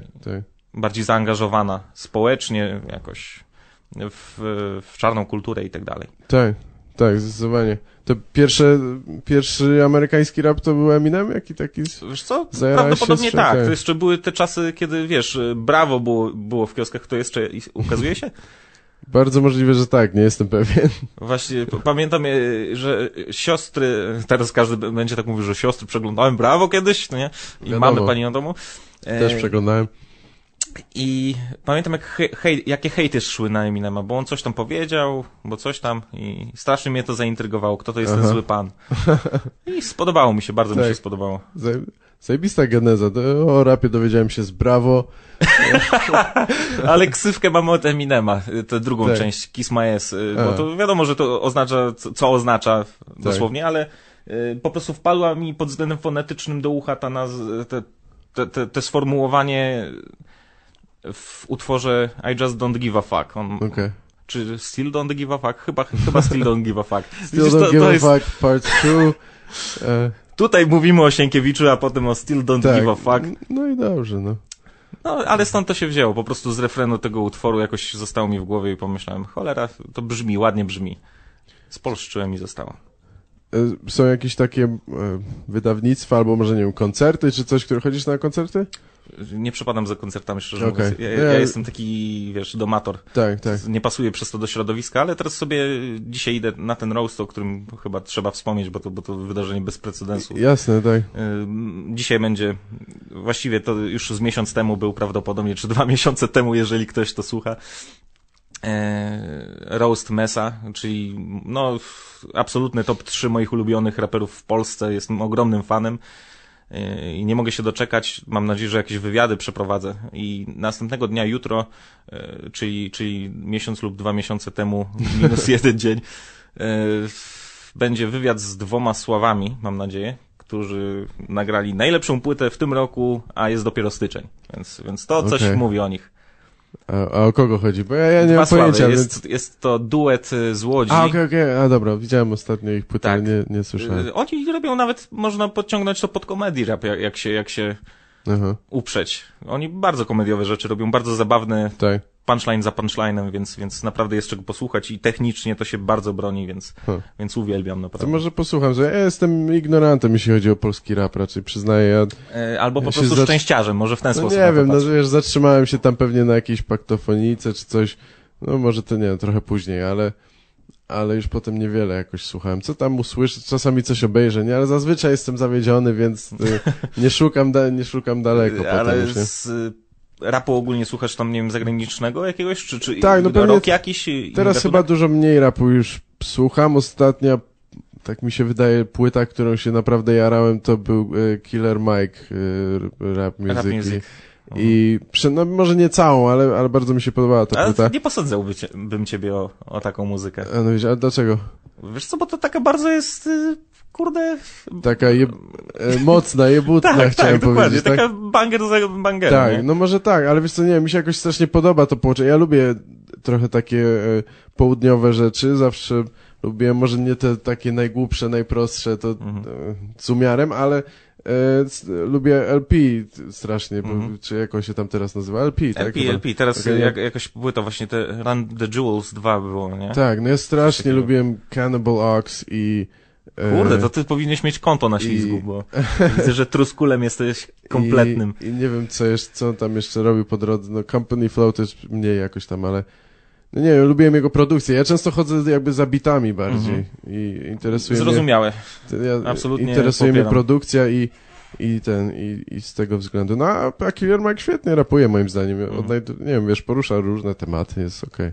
Jasne. Właśnie, wiesz co, przypomniało mi się, że miałeś wspomnieć o tej przygodzie, jaka cię spotkała z Aha, okej, bo ty przywłaszczaniem. mówiłeś bo ty mówiłeś, że... Tak, że w Ostrołęce przed wywiadem gadaliśmy o tym, że w Ostrołęce, tak żeby nakreślić kontekst, że jest w Ostrołęce, może, chociaż nie powinienem może mówić, że w Ostrołęce, bo to za bardzo... No, nieważne, jest taki gościu, który ma imię i nazwisko, zaraz wam powiem, szczerze mówiąc nie pamiętam. W każdym razie podkradał dowcipy od Rucińskiego, od Carlosa Mensi, co jest dla mnie w ogóle bezbłędne, bo Tak. kraść od złodzieja to jest takie taka... meta trochę, może on, wiesz... Dokładnie, może on to celowo to jest zrobił, taki... żeby to, wiesz, taki żart dla nas. Andy Kaufman, Stuart Lee, taki kurwa... Dokładnie. No nie, ale bardzo możliwe, że widziałem tego człowieka występującego. Ja byłem w Ostrołęce już dość dawno i przyznaję, mieliśmy tam wszyscy wówczas okropne występy, że tak? było Ja tak. pochodzę stamtąd, ale tam nigdy nie występowałem i prawdopodobnie bym nie chciał. Wszyscy bo chyba tam ludzie robiliśmy są z bardzo pół dziwni. godziny. Tak, no tak, trochę dziwnych ludzi tam spotkaliśmy i w ogóle było sympatycznie, ale nie wiem, to było do tej pory dziwne dla mnie doświadczenie, trochę nie rozumiem. Część pewnie przyszła, bo tam koledzy właściciela, część spodziewała się czarka pazury, ale z przodu na przykład siedziały dziewczyny, które były mega zajarane i coś tam dogadywały, zaczepiały nas, oczywiście przerywając zazwyczaj czy coś. Więc jakby była jakaś taka ekscytacja, ale nie było za bardzo śmiechów, oni nie rozumieli tych żartów albo w ogóle nie czuli. Strasznie to było dziwne, a i tak twardo robiłem z pół godziny, nie? I okropne to było. Od razu żeśmy wyjechali i To tak jak ja, Take z the money Ostrołęki and- pojechałem do Gdańska, więc no, wiesz... i na razie nikt już więcej się tam nie odzywał do nas, więc nie byliśmy niestety w Ostrące. Ale wiesz, to jak wszyscy, o których wiem, którzy tam występowali. Ja tego bez hejtu, bo to jest tam sporo sympatycznych ludzi poznałem. Tam, Oczywiście, tam no. do liceum chodziłem, nie? Tylko ja myślę, że to kwestia organizatorów często, że oni nie potrafią wypromować wydarzenia tak, jak powinni, Tak. żeby zaznaczyć, co to będzie konkretnie, Jasne, tak? coś wyjaśnić czy coś.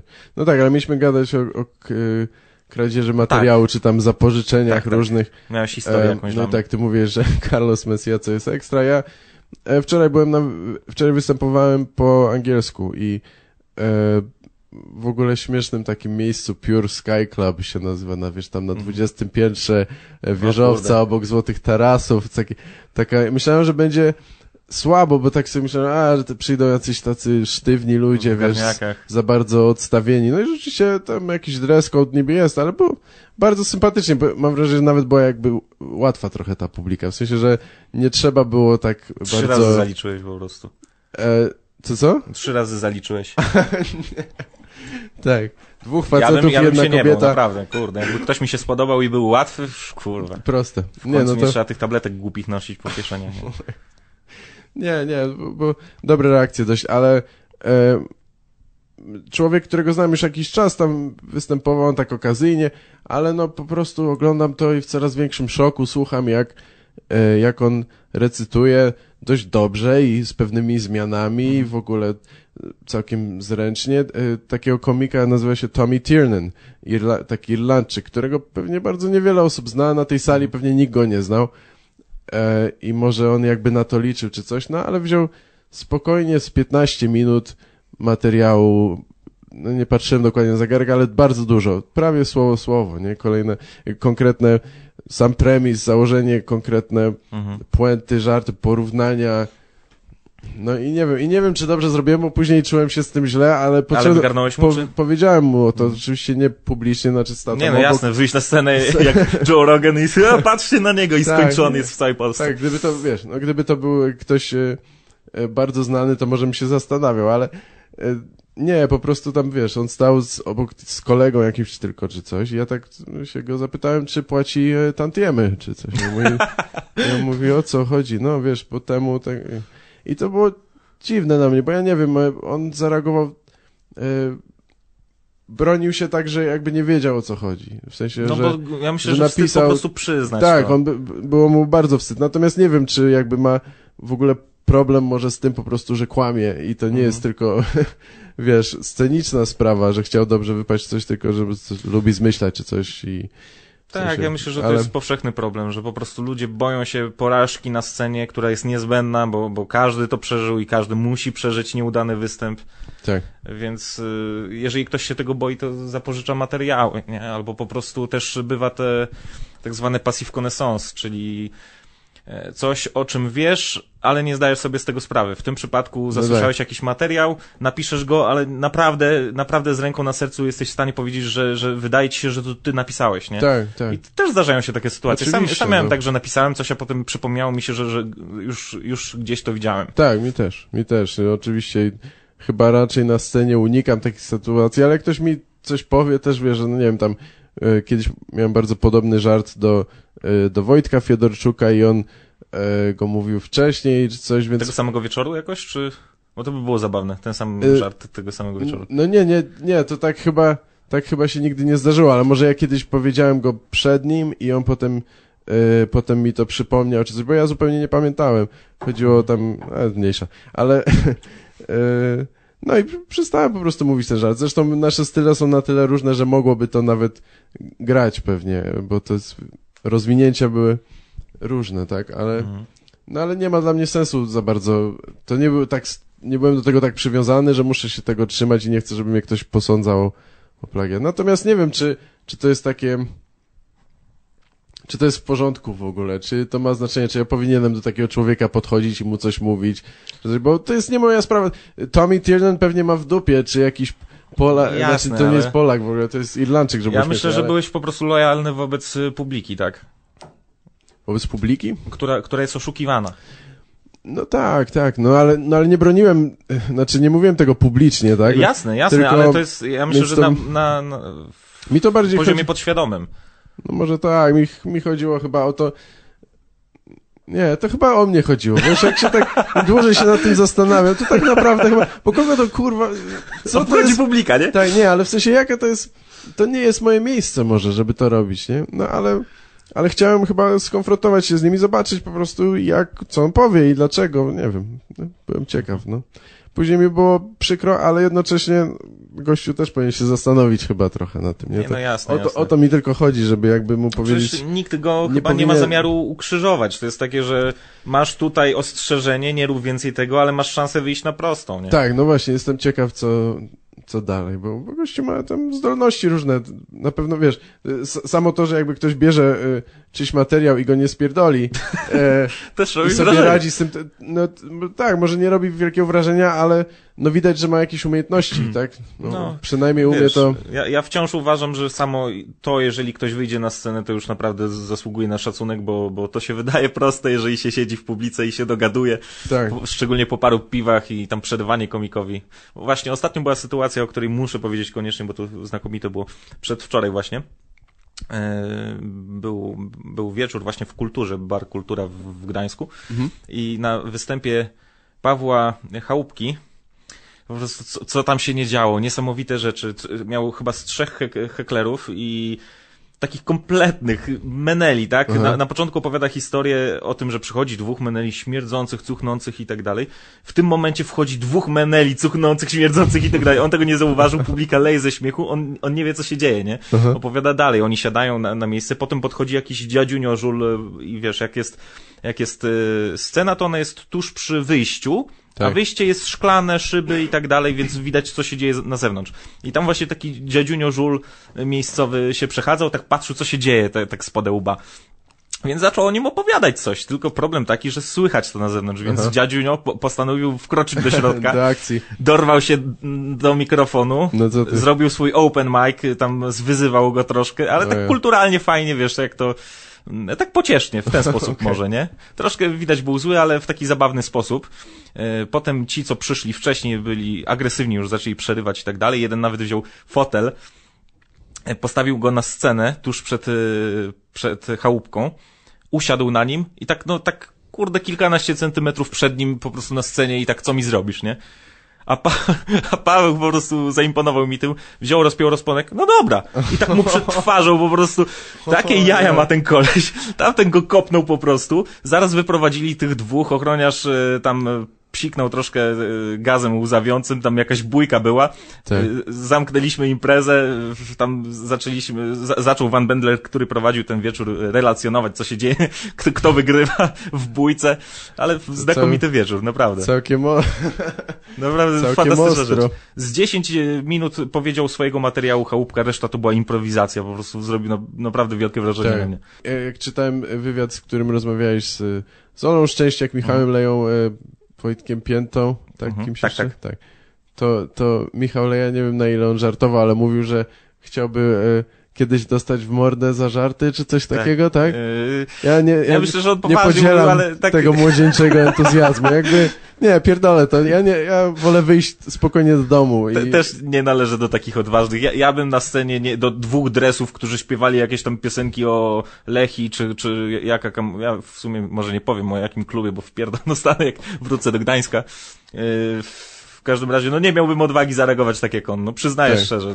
No nie, to co on zrobił było dość odważne, Paweł Chałupka zrobił, ale... Tylko wiesz, to brzmi bardzo wulgarnie, ale to było wszystko uzasadnione, naprawdę, żeby rozumiem, nie było tak. wywnioskowane tak z tego, co mówię, że to jakiś zboczeniec po prostu wchodzi na scenę, pokazuje fiuta ludziom, po prostu tak udawał, nie? Trzeba tak... tam było być, jak to się... Dokładnie, nie? trzeba No było wiadomo, być, trzeba było się śmiać. Tak.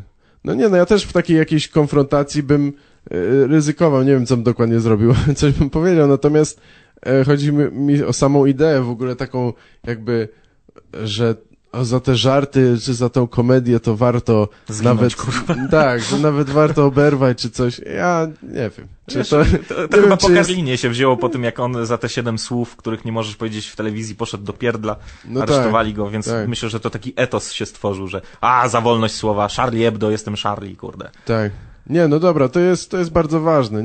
Jasne, Wiem, że ważne, tylko nie ale jesteśmy w takiej raczej sytuacji zazwyczaj w Polsce, się że bardzo- poza religią tak. może, że Bardzo mi się musimy podobało bronić. to, co opowiadaliście właśnie, nie wiem, czy z Antkiem, czy z Maćkiem Adamczykiem, nie pamiętam z kim już, w każdym razie mówiliście o tym, że jakie tabu? U nas nie ma tabu. Możemy mówić o wszystkim, co chcemy. Ja mówiłem naprawdę potworne rzeczy na mikrofonie, były zabawne, były niezabawne, różnie, nikt się nie czepiał. Tak.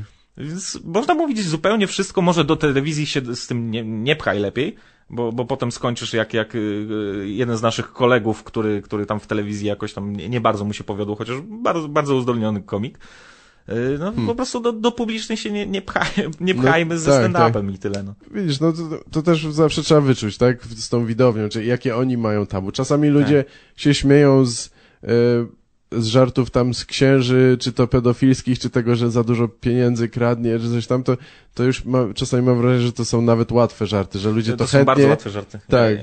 Ja Chętnie to byłem jedzą? ministrantem, więc się nasłuchałem tyle tego w życiu, że naprawdę. No właśnie. Natomiast jak już na przykład gadasz o Jezusie, o papieżu, coś tam, to jest bardziej szara strefa, nie wiadomo dokładnie, bo co się wydarzy. Im bliżej Boga, tym niebezpieczniej, nie? Tak, im bliżej Boga w Chociaż ich mniemaniu. źle zabrzmiało. Tak. Nie, no To wiadomo. właściwie powinno być odwrotnie, ale no to widzisz, wina ludzi. No czy ty jak coś piszesz, wymyślasz, to nie masz, nie cenzurujesz się za bardzo, są jakieś tematy, o których nie powiedziałbyś, czy coś? Są tematy, o których bardzo chcę opowiedzieć, tylko nie mogę wymyślić na ich temat. Tak, jak to zrobić, tak? To Tak. jest ciężkie. Tylko Czasami jak... nie tak jak miał to Seinfeld, który opowiadał, że on o jakichś tam prażynkach bardzo chciał coś wymyślić. Nie pamiętam już dokładnie o czym, chyba właśnie o Pop-Tarts. Aha, a tak, że długo pracował nad Tak, tym że bitem, kilka lat mu zajęło pisanie, dowcipu o tym i nie był tego warty zupełnie, ale dla niego, wiesz, satysfakcja. A ja mam tak z tymi ostrzejszymi, że mam jakieś moje ulubione tematy, tematy, które lubię słuchać, jak ktoś opowiada, ale sam nie mam nic do powiedzenia. Tak. Więc to jest ten problem. Ale no wiesz, dopóki nie będę miał jakichś przemyśleń, czy u mnie to amunicji. Tak, amunicji. Najczęściej to bywa tak, że po prostu jadę sobie tramwajem, coś mi strzela do głowy i po prostu cholera, uśmiechnę się pod nosem, zapisuję na telefonie, żeby nie zapomnieć i tyle. Są też takie, często chciałbym poruszać takie poważnie, nawet nie, że coś przekazywać, ale poważniejsze jakby takie życiowe, ważne tematy, czy rzeczy, które są dość smutne, czy tragiczne i wiem, że to może być bardzo śmieszne, ale to trzeba naprawdę Tak, mam taki temat wiesz, to ubrać, nie? autobiograficzny, który jest bardzo ciężki, nie? I wydaje mi się bardzo zabawny w duchu, ale nie umiem jeszcze ubrać go w słowa tak, żeby publika to widziała w ten sposób, co ja. A to jest taki niebezpieczny temat, bo to jest o śmierci bliskiej mi osoby, więc... Tak, no więc właśnie, na przykład coś takiego. Jeżeli ja widzę w śmierci jakiś tragikomizm sytuacyjny, no to myślę, że fajnie, żeby ktoś też to dostrzegł, tylko boję się, że nie mam na tyle umiejętności, żeby to odpowiednio przekazać. Jasne, no. Może na razie nie. No, dokładnie. Niech czeka, dojrzeje ten pomysł i tak. spróbuję kiedyś.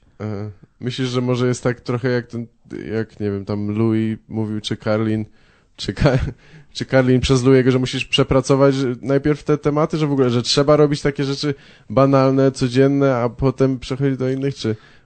Ja nie wiem. Myślę, że banałów nie trzeba od razu robić, chociaż w Polsce jest trochę trudniej, bo też publika jest mniej osłuchana ze stand-upem. Tak. I zepsuliście mi stand-up w Polsce w My rozmowie... zepsuliśmy? Tak, chodzi mi o konkretne... Właściwie ty, bo to o twój podcast mi chodzi. No, dobra. W waszej rozmowie, jak żeście z Antkiem chyba znowu Antek albo Maciek, nie, Maciek chyba, gadaliście o tej puencie w stylu ale mamo, albo tato, taki, że twist jest na końcu, że zawsze coś złego robisz i na końcu okazuje się, że to albo matka... chyba orientem. A, być może, okej. W takim razie zepsuliście mi to, bo zdałem sobie sprawę, że rzeczywiście tak jest i się nie bawię dobrze na takich żartach już więcej. A publika zawsze to chwyci, zawsze to chwyci. To jest to właśnie 100% działania ma ta puenta, tak? No cóż, no niestety, no widzisz, no my trochę inaczej patrzymy już na te żarty i ty zapewne jasne, też. Ale teraz mnie to męczy właśnie, bo cholera, faktycznie jakie to jest wtórne i tak, ja u siebie też się dopatrzyłem takich i cholera jasna, jednak nie jestem taki zabawny i inteligentny, jakbym chciał, nie? No ale cóż, no trzeba pracować nad tym. Jasne.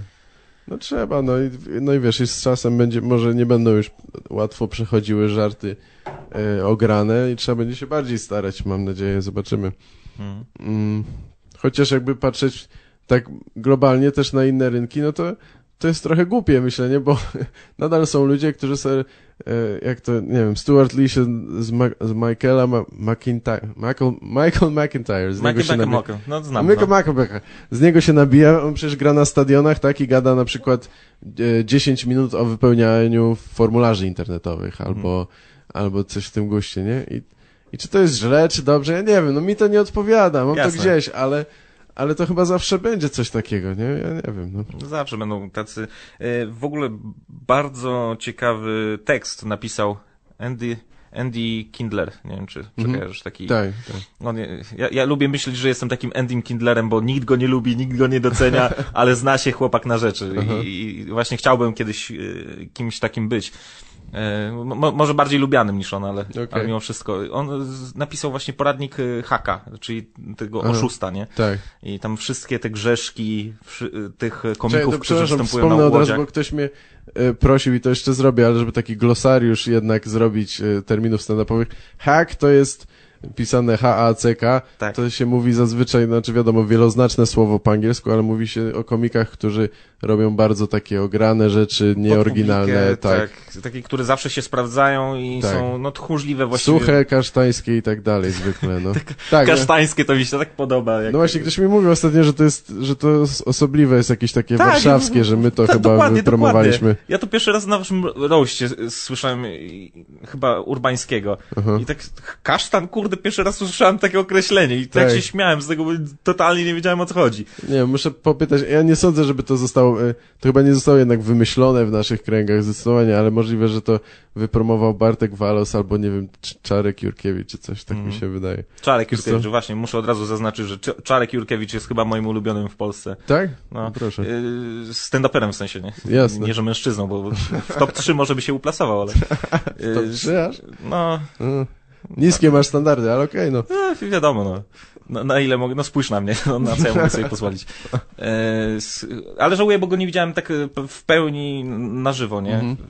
Pełnego jego występu. I tak wnioskuję trochę po tym, co widziałem w internecie i tak dalej, więc uważam, że jest jednym z najlepszych. Tak. Ma fajną stylówkę, jego poczucie humoru bardzo mi odpowiada. Tak, pracuje chłopak. To może, a co, nie miałeś okazji go widzieć na Elżbietańskiej? Miałem, on mi zdążył uciec przed wywiadem. Myśmy się umówili na wywiad. Na Elżbietańskiej go nie widziałem, w Warszawie byłem akurat, bo był ten festiwal stand-upu. Byłem tutaj na open micu, bo dzięki uprzejmości Antka, który swoją drogą też jest świetny i bardzo pozdrawiam i umówiłem się z Czarkiem na wywiad, tak, okej, spoko, potem mieliśmy gdzieś tam pójść, wypić i tak dalej, porozmawiać, on gdzieś wybił z dziewczyną po prostu, wrócił potem, powiedział, dobra, sorry, potem jeszcze wrócimy coś tam, wiesz, że musimy jeszcze skoczyć, kupić alkohol, poszli, ja już pomyślałem, że kilka godzin poczekałem, już dobra, rozumiem, no z dziewczyną jak to jest, wiem, więc... Tak. Więc żadnych pretensji nie mam, nie? Bo to jest, też bym tak zrobił na jego miejscu. To miło z twojej strony, ja bym miał, ale spoko. Jest coś jeszcze, o czym chciałbyś powiedzieć? Wspomnieć coś tak? Nie przyjeżdżałeś tu z żadną przygotowaną anegdotą, ani coś tam. Nie, właściwie przygotowaną anegdotą. To dało mi pomysł o tym, Na ten temat, co możemy pogadać? Cholera, jakoś niegramatycznie to zdanie wyszło. Dobrze, ja się kiepsko dziś wysłabiam, to jestem... Jeszcze się chyba nie obudziłem, więc spoko. No, ja też nie, ja spałem bardzo mało, bo byłem bardzo przejęty dzisiejszym wydarzeniami i tak dalej, właśnie. nie? Więc ja bardzo się jaram tym wszystkim, więc spałem. W każdym razie, Nie a mogę propos... spać, bo bardzo się jaram, no. Dokładnie, no, hashtag Joanna Dark, jak to powiedzieć. A propos tego właśnie przygotowywania tekstów na jakieś wywiady i tak dalej, w Polsce chyba tego się nie robi, ale w Ameryce to jest popularne i bardzo mi się z jednej strony podoba, z drugiej mi się nie podoba ten zabieg. Na zasadzie, że u Conana O'Briana, czy tam tak. u Davida Lettermana wszyscy przychodzą, mają gotowy monolog, przygotowany, zatwierdzony przez producentów i wtedy praktycznie stand-up robią. Tak, komicy zazwyczaj tak, robią fragmenty stand-upu, coś tak. Przecież Louis czy ktoś, to... Tak, to jest trochę dziwne, ale mi to chyba odpowiada w tym sensie, że jakby... Wiadomo, że te programy są nastawione na to, żeby było zabawnie, żeby było jak najwyższa częstotliwość śmiechu i przyjemnych odczuć na minutę, nie? Tak. A u nas, no, powiedzmy, że najzabawniejszy niech będzie ten wojewódzki, tak? Który kiedyś, moim zdaniem, trzymał jakiś poziom, teraz kompletnie nie potrafię tego oglądać. W każdym razie, no... Porównajmy. Jimmy Fallon, ja bym się Kuba z tą Wojewódzki. mocno nie zgodził, ale nawet dla mnie Fallon też nie jest jakimś bynajmniej bogiem komediowym, ale Wojewódzki, no nie wiem, no ja nigdy tego nie kumałem, ale no, mniejsza nie, to zostawmy. Tak, chodzi mi o to, żeby tak porównać do tych amerykańskich standardów. Oczywiście. Bo kogo my mamy? Tak, sposób przeprowadzania wywiadu w ogóle. Kogo my mamy oprócz Wojewódzkiego, bo to jest istotna kwestia. Nie bardzo, nie wiem. No przecież nie Szymon Majewski, no proszę cię. No. Tak. No Szymon Majewski nie ma już jakiegoś programu Bogu, poza siecią, tak? No pewni komicy się postarali chyba o to, bo tam pracowali u niego i jakoś chyba nie uratowali sytuacji jego. Nie, myślę, że program padł? Wiesz co, nawet jak chcieli, to myślę, że niewiele mieli pola do też popisu. Tak myślę, ale to też w sumie jest całkiem optymistyczna rzecz, że zdecydowali się na wzięcie jakichś młodych komików, którzy faktycznie piszą tak jak w Ameryce, nie? Tak. Że mają staw swój, który po prostu spotyka się, pisze monologi, przygotowuje materiał. To jest spoko, bo... Siedzą, piszą, wymyślają i potem nikt nie wykorzystuje ich pomysłów. Tak właśnie wygląda. Znaczy nie, w Stanach oczywiście trochę jest to inaczej. W Stanach stamtąd to się wywodzą wszyscy najlepsi komicy. Przecież ta załoga pierwszego programu Conana O'Briana, to tam był Louis C.K. przecież, Bob Odernick, który on gra teraz, swój serial dostał, grał w Breaking Bad tego... Grał prawnika, tak? Tak, dokładnie. Saul Goodman. Dokładnie. I teraz, no to wielkie nazwiska przecież. No tak, bo tam jakoś to jest zawsze połączone są trochę te branże. Pisania, komedii do telewizji czy cokolwiek i stand-upu czy coś biorą komików i nawzajem. Tam mają w ogóle, tam mogą się utrzymać z pisania dowcipów. Nie występujesz, ale piszesz dowcipy, utrzymujesz się w ten sposób.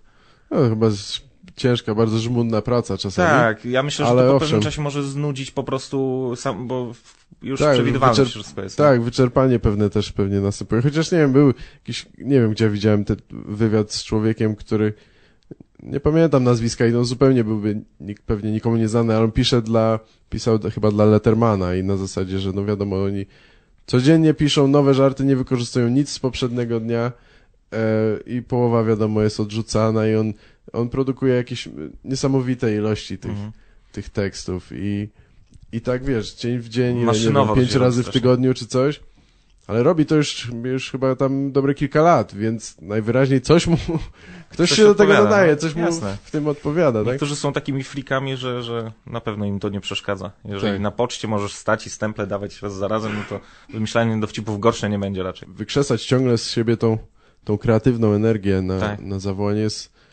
nie wiem, niektórym ciężko sobie wyobrazić. Ja wiem po niektórych komikach, z którymi gadam, jaka jest ich etyka pracy, albo potrafię sobie wyobrazić, ale nie, no. Na zasadzie, że jak ci się przyśni dowcip, to zapiszesz, albo...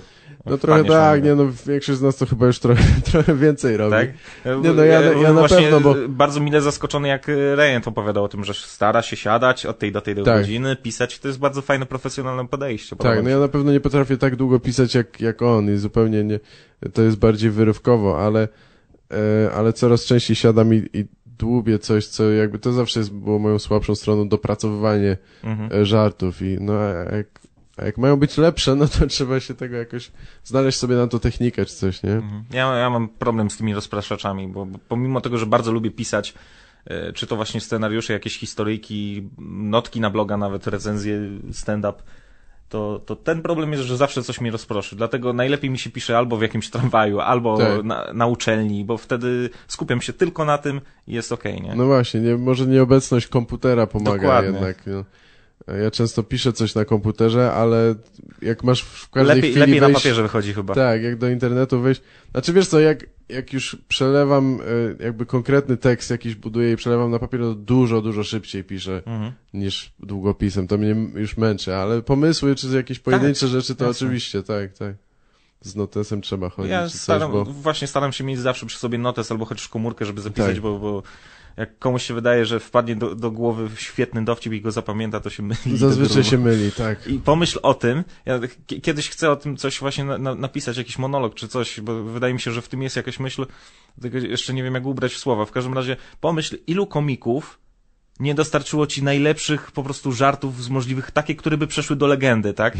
Takie jak 7 słów, których nie usłyszysz w telewizji Karlina, powiedzmy. Tak. Takie jak Just the Right Billa Hicksa. Ktoś to wymyślił, ale cholera nie wziął ze sobą po prostu karteczki i przepadło. Tak, no tak.